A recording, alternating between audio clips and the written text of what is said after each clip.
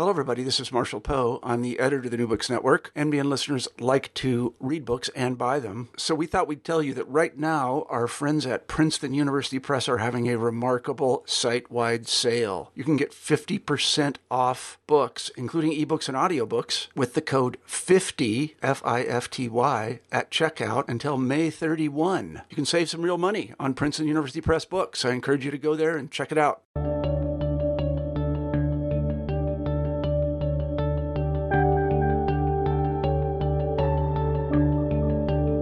Hello and welcome back to New Books in History, a podcast channel on the New Books Network. I'm Colin Mustfull, your host today, and I'm delighted to be joined by Dr. Gregory D. Smithers, author of the book Native Southerners, Indigenous History from Origins to Removal. Greg, thank you for joining me today. Thanks for having me, Colin. Dr. Smithers is an American historian with a particular interest in the rich history of the Cherokee people, indigenous history in the Southeast, and environmental history. He received his Ph.D. in history from the University of California, Davis. He has taught in California, Hawaii, Scotland, and Ohio.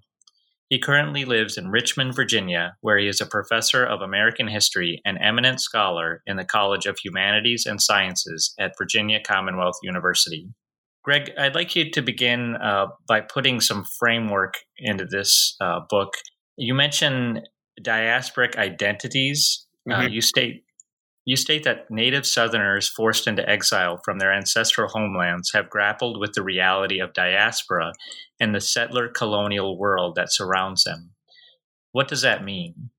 Well, that's my way of trying to get at the complex histories, the very layered histories of indigenous identity that have emerged since European invasions began to impact indigenous societies throughout the Southeast and indeed throughout the Americas from the late 15th century, and then in increasingly accelerated form in terms of violence, in terms of the psychological impacts of the imposition of Christianity and other cultural forms on indigenous communities over the course of the 16th, 17th century and beyond. And to try and come to some sort of new insights and understandings as to how Native peoples, in my case, particularly from the Southeast, have rearticulated both in word and written form, but in artistic form, through ceremonial forms, their sense of identity and place in the world. And so it's a complex story that we can spend much of today talking about, that I continue to try and grapple with.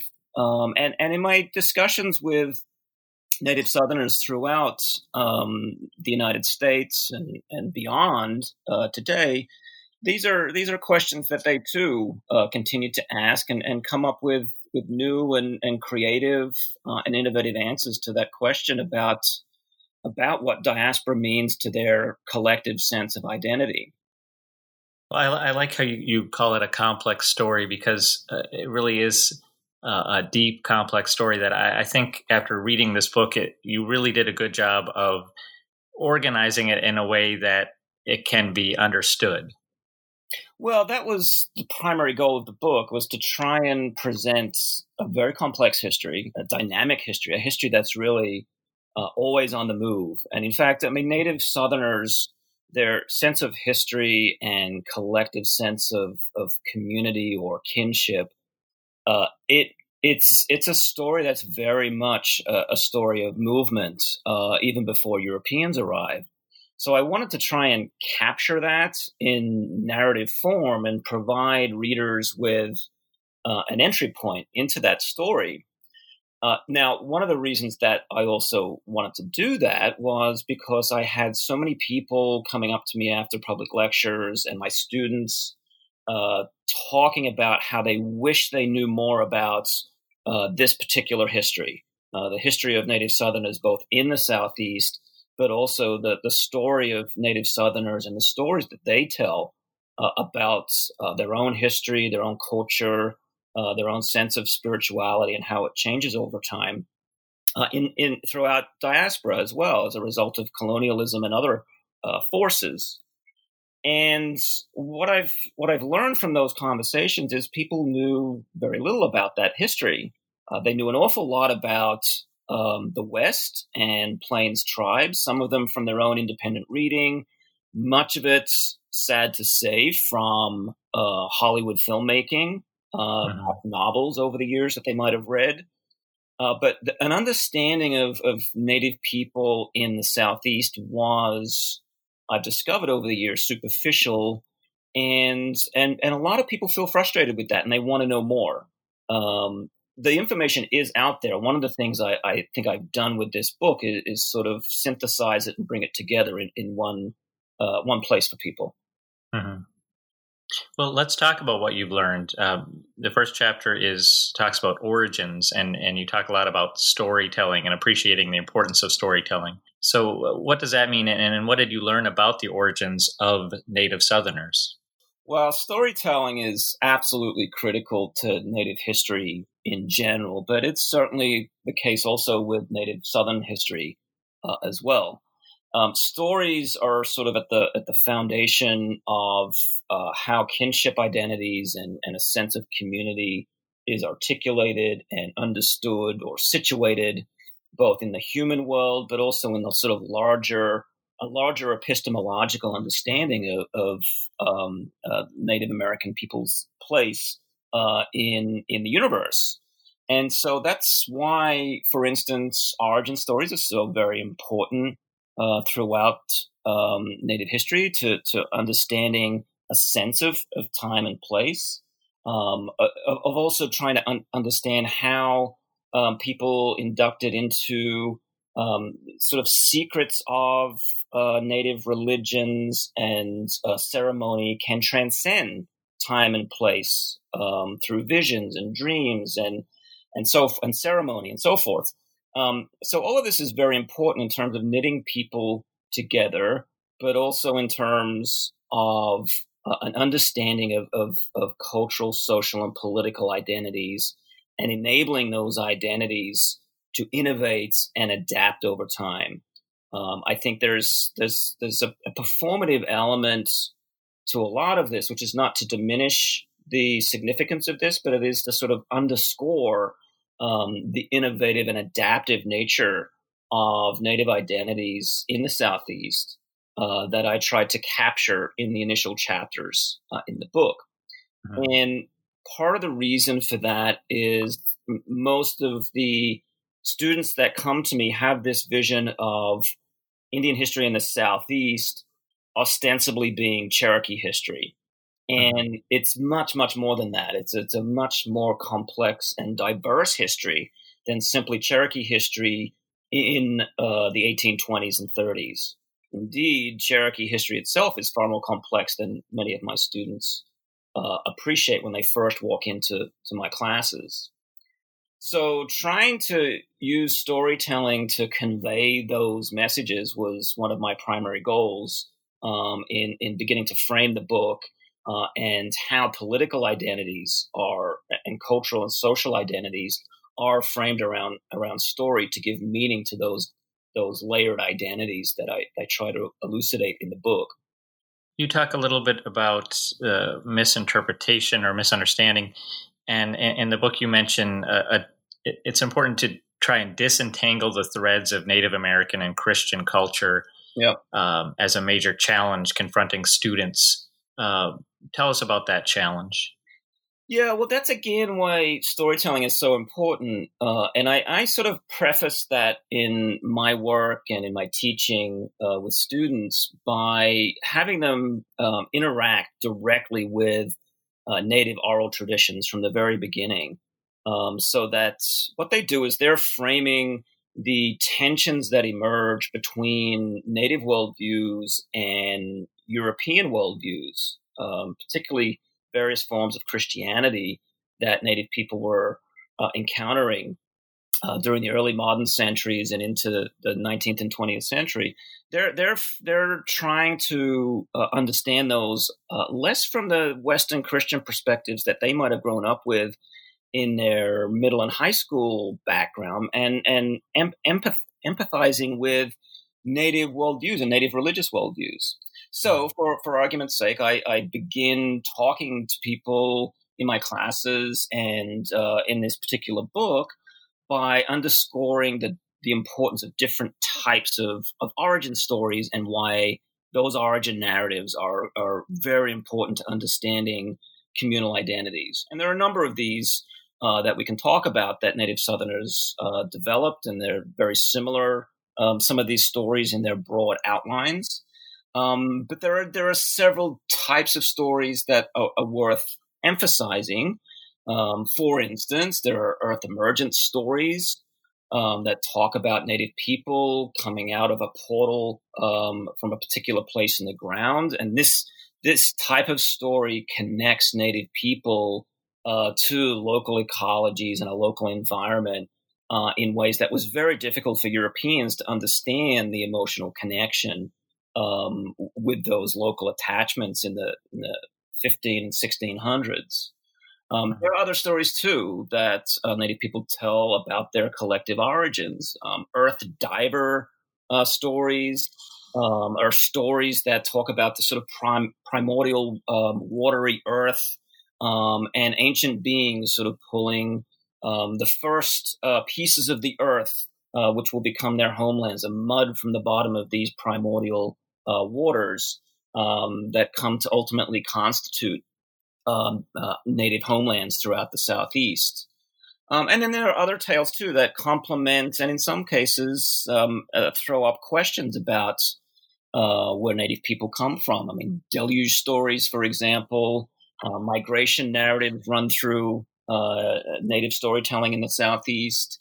There are stories of human creation that are associated with the sun and the moon. And perhaps most famously of all, there are Corn Mother narratives, which again, these sort of Corn Mother narratives emphasize how communal identities and a communal kinship-based people are tied to a local space, local ecologies, and that there are these sort of kinship relationships between both humans and natural worlds around them. So all of that is very important to understanding how then Native people might have sifted through the messages that they were getting from Christian missionaries, from colonial officials, from settlers, from soldiers.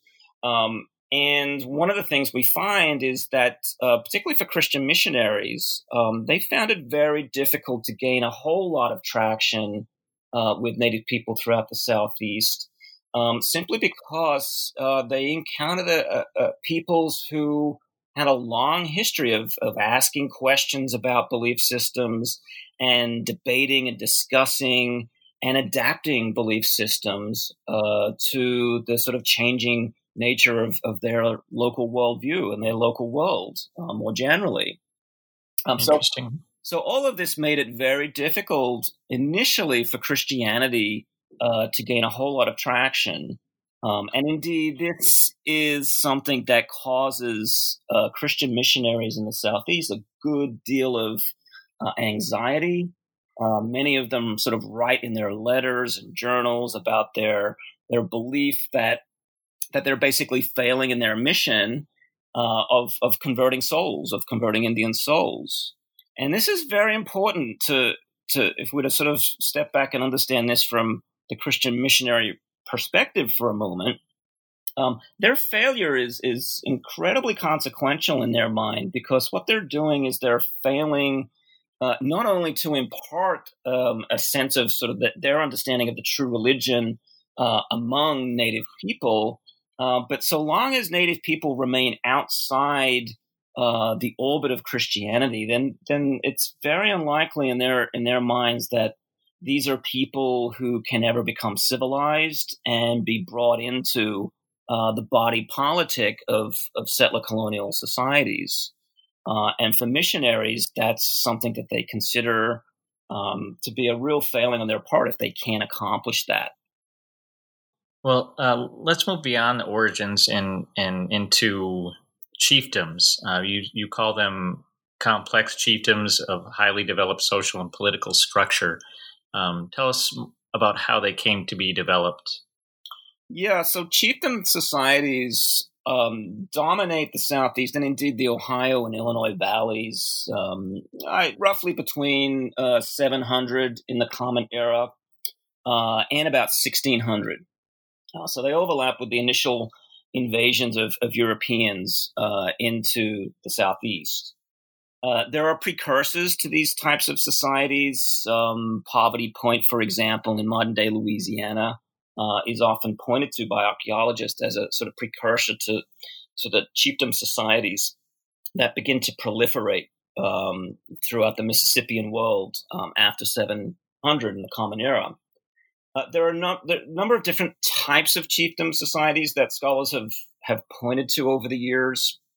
And I should point out that our understanding of these societies is really a reflection of the value of interdisciplinary scholarship. Understanding of what life looked like, or attempt to understand what life looked like in chiefdom societies, is a product of archaeological investigations, of ethnohistory, of social and economic history, and of a re-engagement with native storytelling and oral narrative traditions, also to piece together what these worlds look like.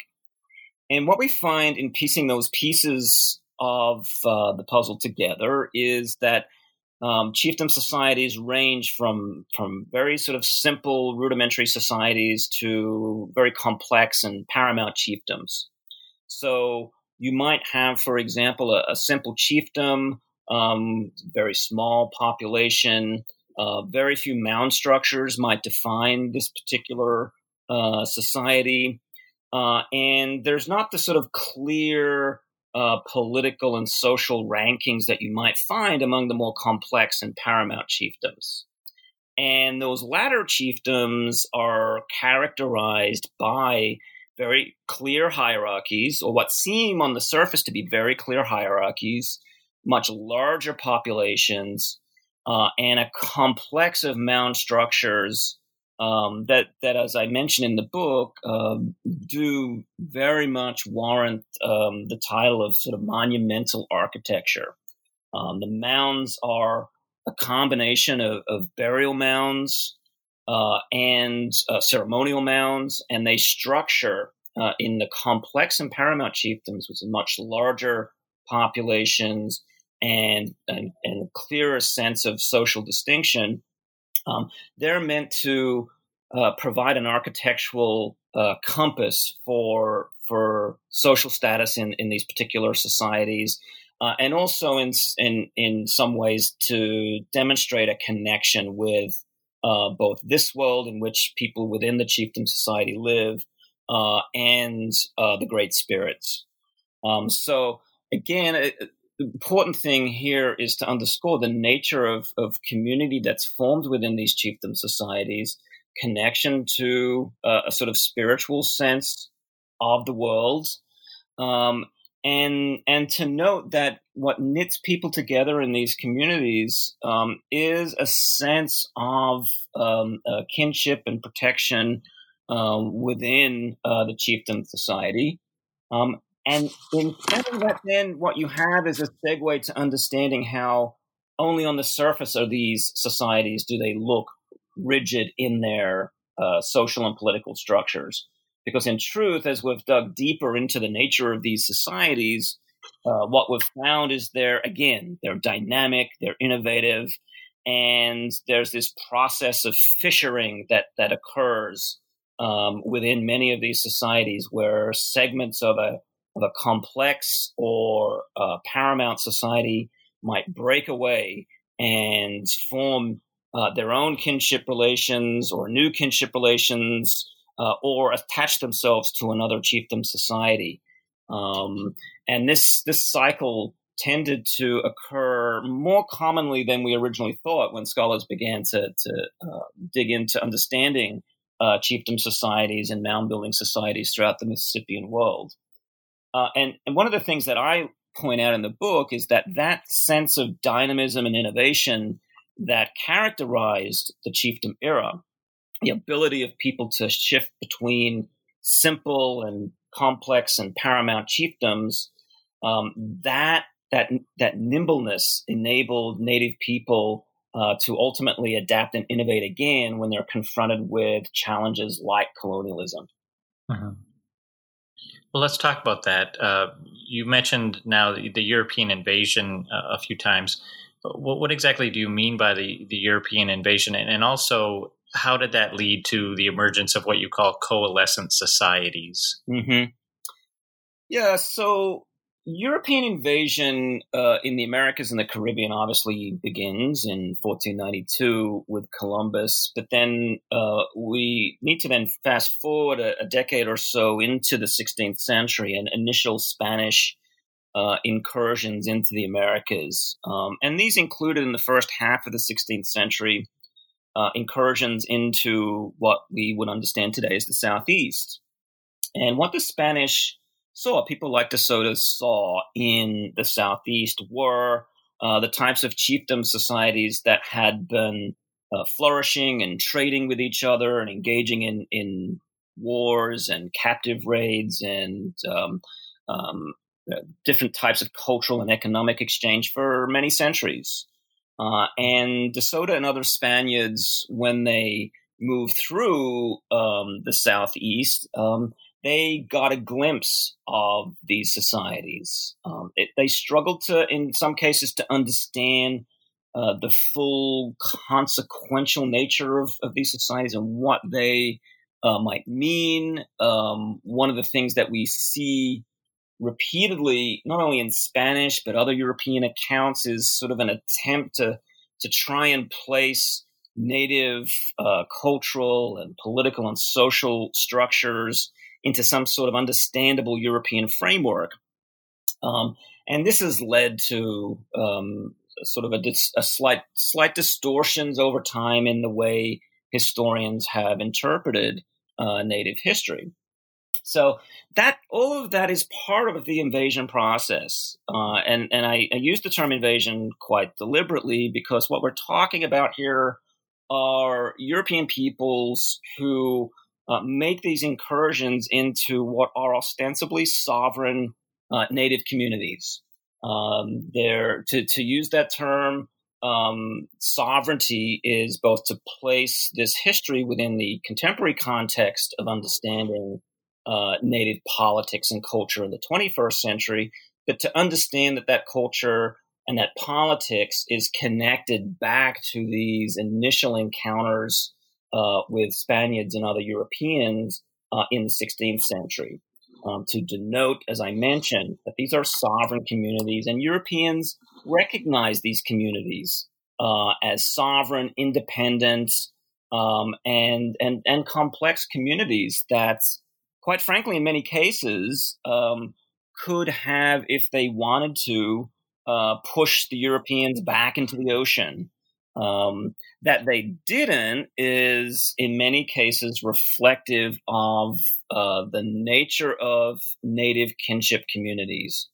That these are communities, for the most part throughout the Southeast, that rather than engaging in processes of exclusion, much like sort of European Christian nations engage in these politics of exclusion, native communities, kinship communities, look for ways to incorporate people into their kinship networks and to remind those people who are being incorporated into these networks of their responsibilities, a sort of concept of reciprocity that runs through native politics and culture throughout the Southeast. Mm-hmm. So the whole colonial and invasion process is fraught with this tension between sort of in a European exclusionist worldview and a native, how can we sort of impose or engender a sense of reciprocity onto these outsiders? Mm-hmm. So what societies did emerge? You said that that the Southeast was more than just the Cherokee. What were some of those? Can you put a name on some of the societies that emerged? Yeah, sure. So one of the things that we then see coming out of these initial encounters, a combination of things, actually.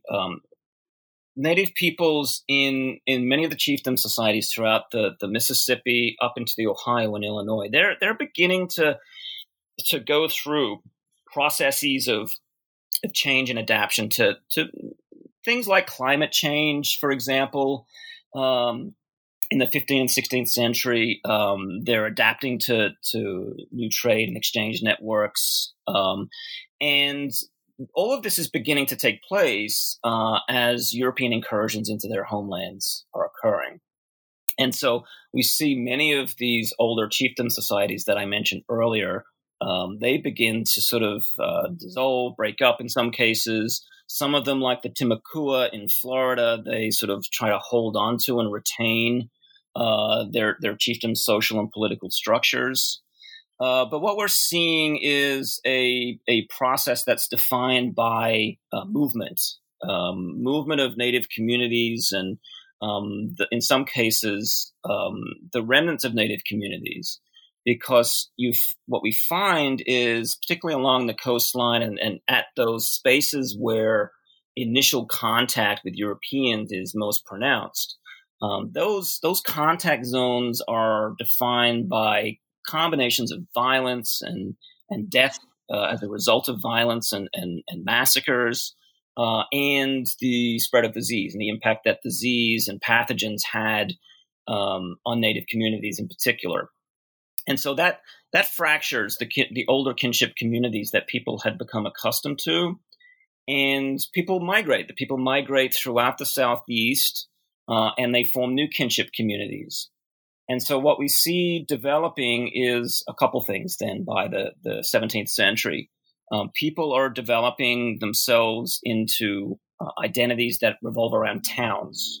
Regional town identities become hugely important. So, for example, you might have a group that come to call themselves the Yamacraw.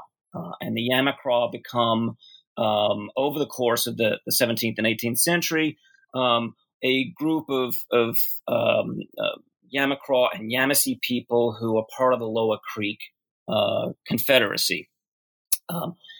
You have this occurring in other parts of the Southeast as well, where you have basically people who are left refugee as a result of these European invasions, finding ways to form new kinship relations with people, and they form the nucleus of the identities that then come to be known as Chickasaw or Catawba or Cherokee, as I mentioned earlier. Choctaw, and ultimately groups like the Seminole, the Yamasee, and so on. So these are societies that are forged out of, not to overstate the point, but out of the furnace of those initial encounters with European colonialism. And so new identities are forming. These are the coalescent societies then that are forming, revolving around town-based societies. A sort of a lateral, more inclusive understanding of how societies are governed and how economic resources are shared among kinship members. And then also new stories are beginning to emerge. So the anthropologist Robbie Etheridge noted many years ago now that in many parts of the interior Southeast, there are parts of that region that are left empty. Fields are left fallow for extended periods of time. And this is part of that process. This is part of, Etheridge calls it the shadow zone. But this is also part of a process in which new stories are beginning to be told about how parts of the Southeast are haunted. And that haunting is a product of this rather rapid transition from chiefdom to coalescent society in many cases. Mm-hmm. You mentioned the Indian slave trade and the African slave trade. What significance did those slave trades have in the history of Native Southerners? Yeah, hugely important. And there's been a lot of really great scholarship done on this. Alan Gallay sort of got us rethinking about this with his fabulous work. But Christina Snyder, and there are many others who are working in this field have really filled in gaps in our knowledge about the importance of captivity and slavery in the Southeast and throughout the Americas. Just briefly, though, I mean, the thing to note about this, and this is something that I've found important to disavow people of in the book, as in my teaching with students, is that there are many different types of slavery. And this is something that a lot of people come to books like mine or come to classes like I teach and my colleagues teach on the Native South, often with this sort of notion that all slavery and captivity looks something like antebellum slavery in the Southeast, and it didn't. And so Native people in the Southeast and throughout Eastern North America more broadly had a tradition of engaging in captive trading and captive raiding. And to place it in sort of very simplistic terms, it looks something like this. A group of warriors might, for reasons that are determined among kin members, decide that it's important that we go off on a captive raid to augment the kinship population, to target people perhaps with specific skill, people of a certain generation. There might be multiple motives. So they go and they target non-kin communities. Often the men succumb to these captive raids. They were sort of killed in these raids, placed on the blood pole and slowly executed in some cases. And women and children were brought into these communities, and they were put to work. They were put to work as captives. But through a series of initiation rituals and ceremonies, and over the course of time, these people would not remain captives or slaves in perpetuity. Rather, they would be integrated into the kinship community and enjoy the same protections and responsibilities, bear the same responsibilities that other members of the kinship community ultimately enjoyed. And so this was a way of keeping balance and harmony within demographically within a kinship community. But this began to change when European demand for reliable, tractable, permanent labor force to carve out their vision for colonial societies, whether they be plantation colonies or settler societies, began to really ratchet up pressure on this captive raiding. And the destabilization that European invasion caused then led some groups who fractured off from kin societies to engage in captive raids and to sell captives to Europeans. And the Europeans, in turn, in many cases, would transport those Indian slaves into their colonies throughout the Americas and the Caribbean. And this really began to impact and destabilize the sort of balance of diplomatic relations among Native Southerners over the course of the 17th century and into the 18th century. And there are a series of wars in the early 18th century that serve something as a tipping point that remind Europeans that the violence associated with Indian slavery is, while it does provide them with captive or enslaved people to buy and sell, it creates an extraordinarily unstable and violent colonial environment in which to carve out their vision of settler or plantation society. And so increasingly, Europeans are turning to African and African slave trade to sort of provide the need for tractable permanent labor. And in time, over the course of the 18th century, the more prominent and powerful native Southern nations and people within those nations, thinking particularly of the Creek and the Cherokee, the Choctaw and Chickasaw, they themselves make a transition from that older form of captivity and adoption to adopting a racial form of enslavement, and they themselves turn away from Indian slaves increasingly, and to the type of racialized slavery that defines the 18th century in the Americas. So you mentioned the plantation owners and the settlers that started to move in and around these conflicts.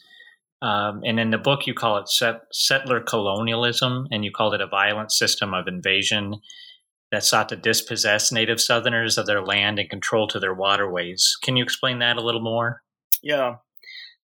One of the things about settler colonialism that I've always found really interesting is just the word that you begin that phrase with, settler. I mean, it sounds so inoffensive, and in actuality, what went into making settler colonialism and settler colonial societies was anything but innocent, passive, good-natured. It was, in many cases, an incredibly violent process. It was a process defined by greed in many cases. It was a process defined by subterfuge on the part of Europeans, trickery, a good deal of political and diplomatic bullying on the part of Europeans towards Native people. And that's not to say that Native people themselves were passive. They were far from passive throughout the Southeast. They were actively engaged in trying to shape the course of international diplomacy and indeed warfare throughout the Native South. But just the structures, as other scholars have pointed out over the past generation, in really clear detail in their work, the structures of settler colonialism are set up and then enacted upon by settlers and military people attached to those settler colonial ventures.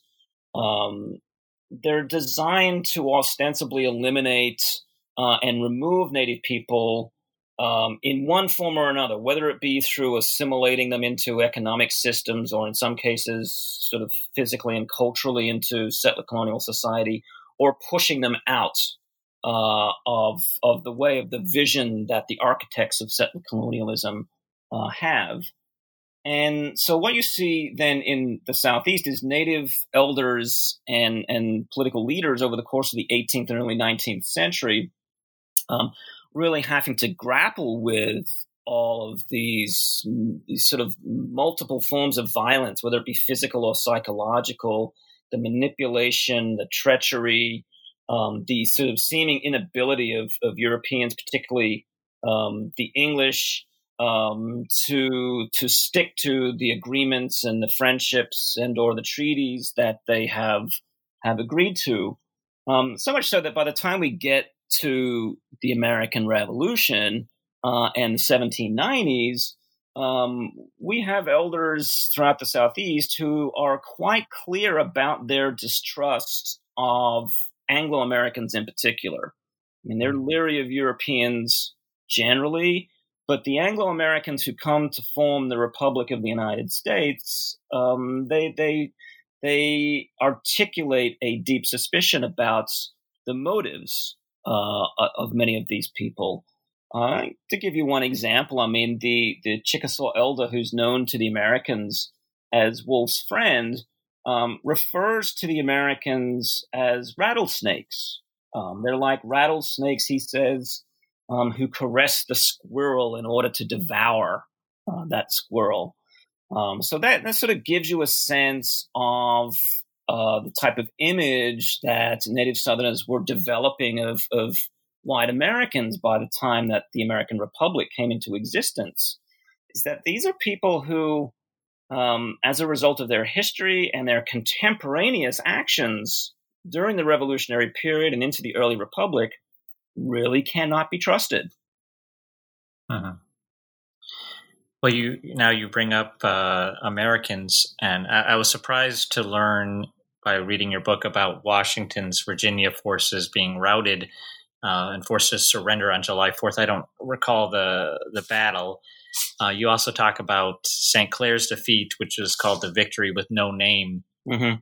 Tell us more about some of those colonial battles that took place. Well, I mentioned those for a number of reasons. I mean, that you mentioned Washington in the Ohio on that muddy, rainy July 4th that sparked the 7 Years' War. We don't really commemorate that each 4th of July. No, perhaps we should. But yeah, I mean, that's an example.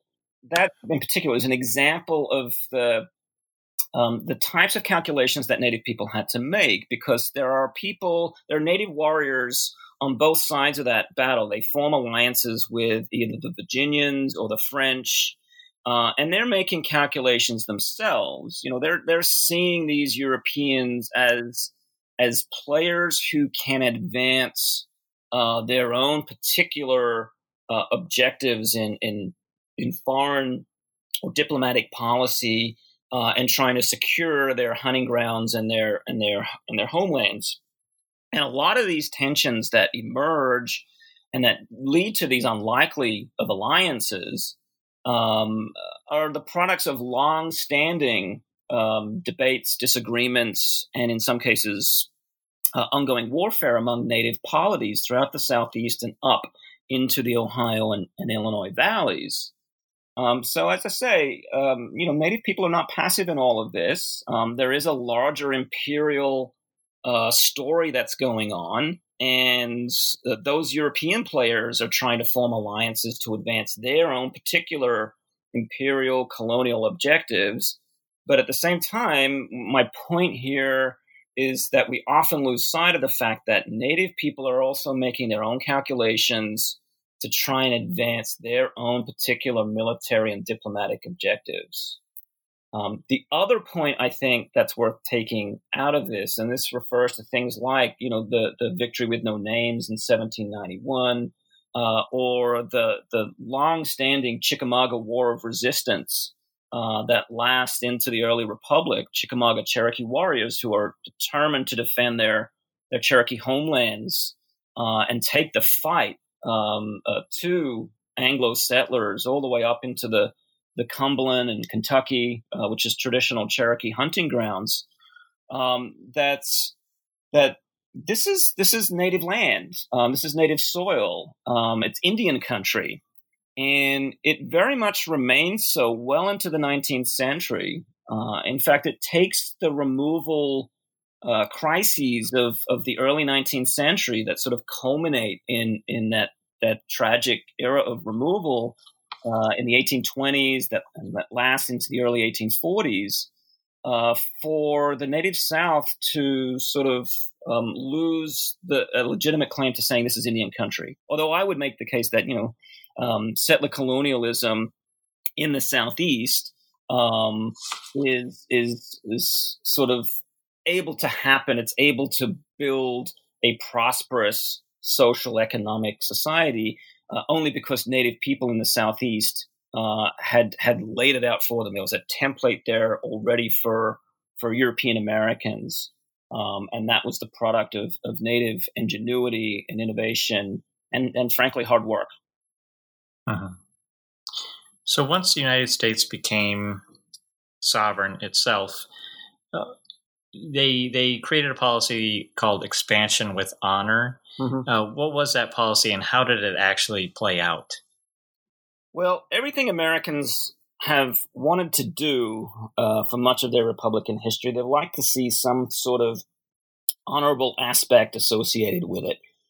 And we're sort of in a cynical age now where we can see quite clearly that those notions of honor or freedom or liberty, whatever the words are that you want to use, are in many cases subterfuges for other sometimes nefarious motives.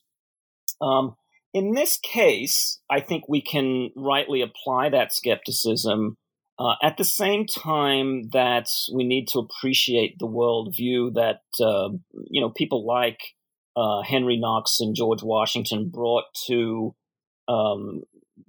devising this policy of expansion with honor, is that they recognized that what needed to occur was a policy that would engender peace among backcountry settlers with native communities needed to be put in place. Otherwise, the very republic itself might dissolve into fits of violence and bloodshed. So expansion with honor revolved around the principle of trying to integrate native communities into the emerging capitalist order that the United States viewed as really a sort of platform or one of the pillars for freedom. And so the practical reality of this meant that what would happen is the federal government would establish forts or factories, as they were known. And these would provide military protection for both these backcountry settlers, and they would also provide protection for native communities who were located near these forts or factories. At the same time, they would become the conduits to ensure that native communities began to adopt the type of economic practices that were the hallmarks of a civilized Eurocentric society that the American Republic was. So this expansion with honor then was conceived as a policy to sort of gently assimilate native people into American society through economics. One of the important things to note about this is the importance of debt to this system.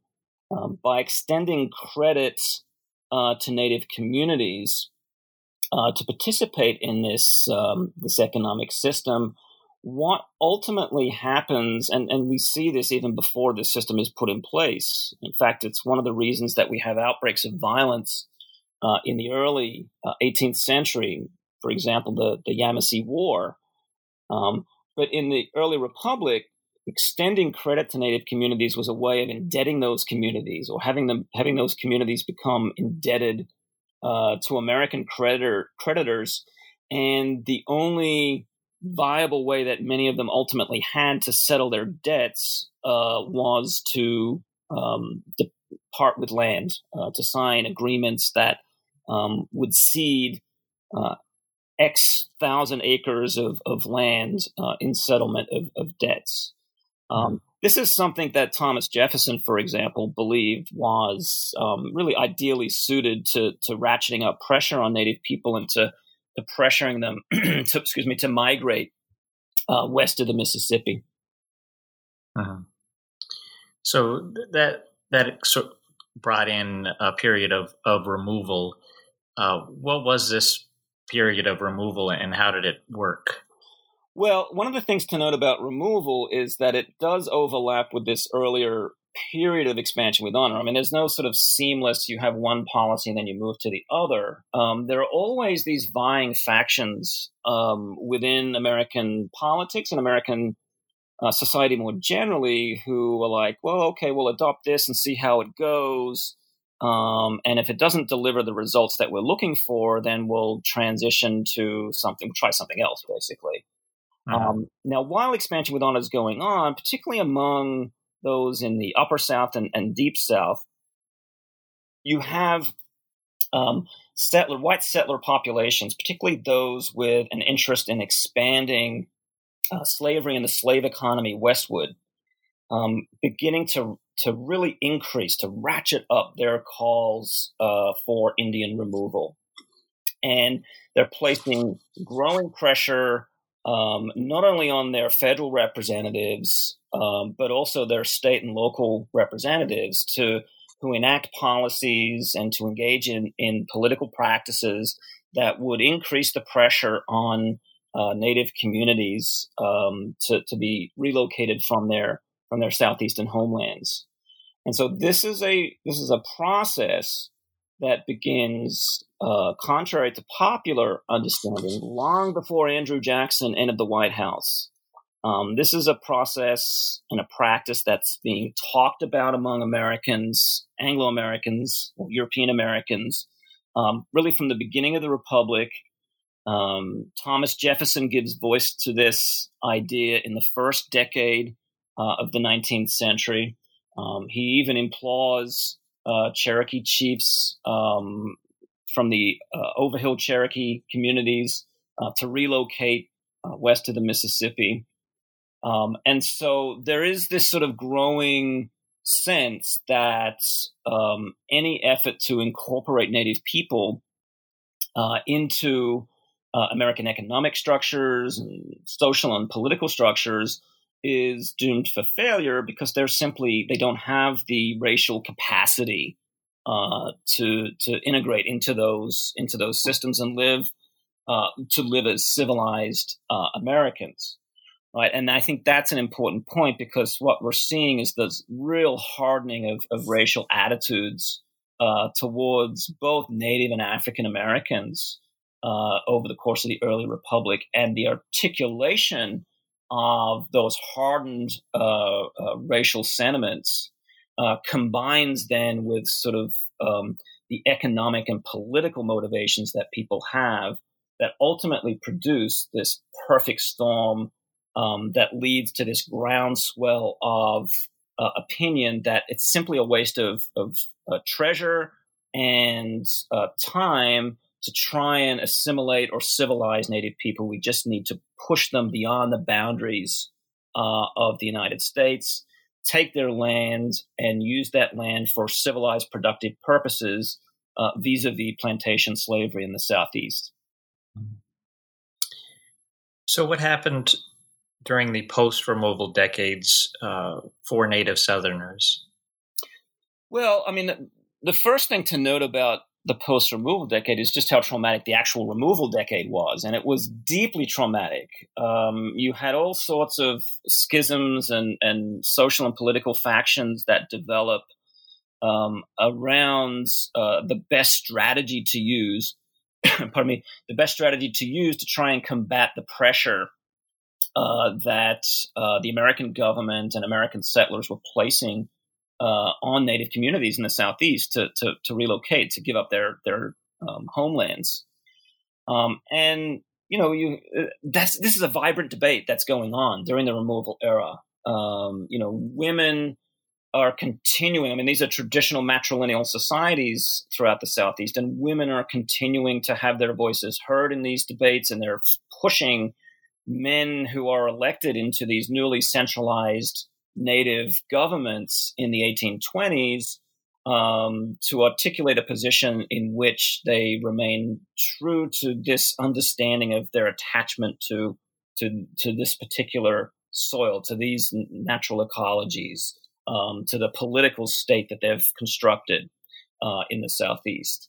And so these debates swirl and continue, and I outline these in fairly extensive detail in the book. What ultimately occurs during the removal process is really quite horrendous in many cases. I mean, the conditions on both the overland and riverine routes westward are characterized by immense suffering, sickness, malnutrition, and dehydration sets in. Disease becomes quite common and can cut a swath through many of these communities who are heading out to Indian Territory quite quickly. And it's very devastating. It's particularly devastating to older people and young people who are most susceptible to death and disease on the trail west. To give you some numbers, I mean, the historian Claudio Sant estimates that between 70 and 100,000 Native people from throughout the eastern United States were forcibly relocated during the decades between the 1820s and the early 1840s. Around 1842-43 is often considered by some scholars to be the end of the removal period, with the removal of groups like the Miami. So this is quite a thorough process. This is a deep commitment on the part of the American state to eradicating Native people from their eastern homelands. And what remains of those homelands are taken up by, in the Southeast in particular, by those with an interest in slave plantations. But there are also Native people who do remain. Native Southerners do remain in the Southeast. Not all of them are relocated to Indian Territory. And in many cases, those communities are small. We're talking communities of between a couple hundred to maybe 11 or 1,200. The Eastern Band of Cherokee today are descended from people, I should say, who remained in North Carolina. And their numbers was around the 1,000 mark, a little bit more, a little bit less, depending on when we're talking about. And those people to remain in the Southeast had to make what must have been quite profound sacrifices, at least on paper, because what the respective states that they found themselves in required them to do was to basically relinquish their identities, as their legal identities, at least as Cherokee or Creek or Chickasaw or Choctaw people, and become citizens of their respective states. And this was the sort of gateway to enabling some Native people to remain in the Southeast. Now, that's a legal requirement on the part of the states. What we find is a lot of people kept their traditions, their stories, and their language very much alive. They kept it alive within their communities, and they tried to keep it out of the sight of Euro-Americans who tended to be hostile, and in some cases, in the case of congressmen, rather surprised as they moved through the 1840s and 50s to discover that there are still quote-unquote Indians living in the South. I'm glad you brought up the horrific nature of removal, and of course, moving on from there are boarding schools and the termination policies. But you also say in your book, how the architects of removal and assimilation failed. Yeah. Why do you say that? Well, if their goal was to relocate with the hope of ultimately stamping out of existence Native people, then they utterly failed in that. And what Native people did is that they fell back on those traditions of storytelling, of community. They remade kinship and kinship systems. They basically kept their sense of indigeneity, tribally based, and then on a pan-Indian level over the course of the 19th, 20th, and into now the 21st century. They continually rearticulated and renewed those identities. There's many layers of identity through storytelling, through institution building, through travel, the use of technology now to maintain a sense of virtual community, which has made it possible to be a diaspora, Cherokee or Choctaw, and to remain connected to the stories, to the community, to the history that goes into defining the complexity of human identity, particularly Native identity in the United States.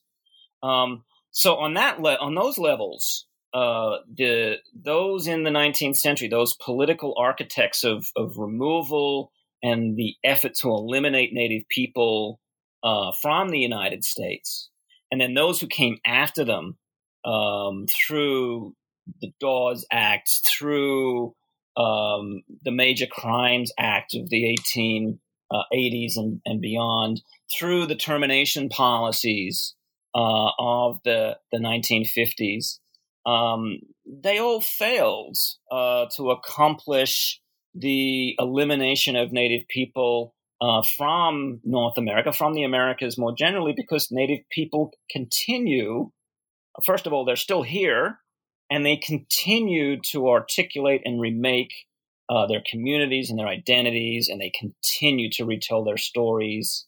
And that I think is something that we should all really sort of treasure and hold dear. Uh-huh.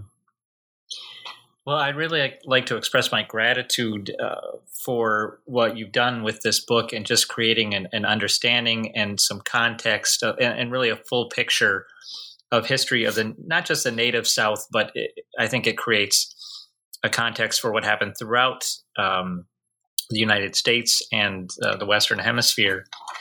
But now, as one American society, where do you think we go from here? Oh, that's a very good question. I mean, I could take the easy way out of this and say I'm a historian. I only deal with the past. But I mean, I think that's. I mean, first of all, who knows? I'd only be speculating. But I do think, I mean, there are struggles that continue into the present and will continue into the future that revolve around issues of indigenous sovereignty, the continual attacks on indigenous sovereignty, particularly in the current climate and the current Trump administration and its hostility towards native tribal sovereignty. And those struggles are intimately tied to both very real, material, and existential crises that are related to global warming and the sort of human-induced climate change that is impacting all of us. But Native people find themselves really at the vanguard of feeling the effects of things like rising sea levels, extended droughts, flooding in other cases. So these, again, these are all tied to, and these go back to types of stories that Native people tell about themselves, their communities, and how those stories help them sort of knit together their particular kinship communities and their understanding of their kinship relationship with the environment. Global warming is tied to that, and so environmentalism is very much a part of this sort of newer wave of Indian politics and sovereignty, very much at the forefront of it.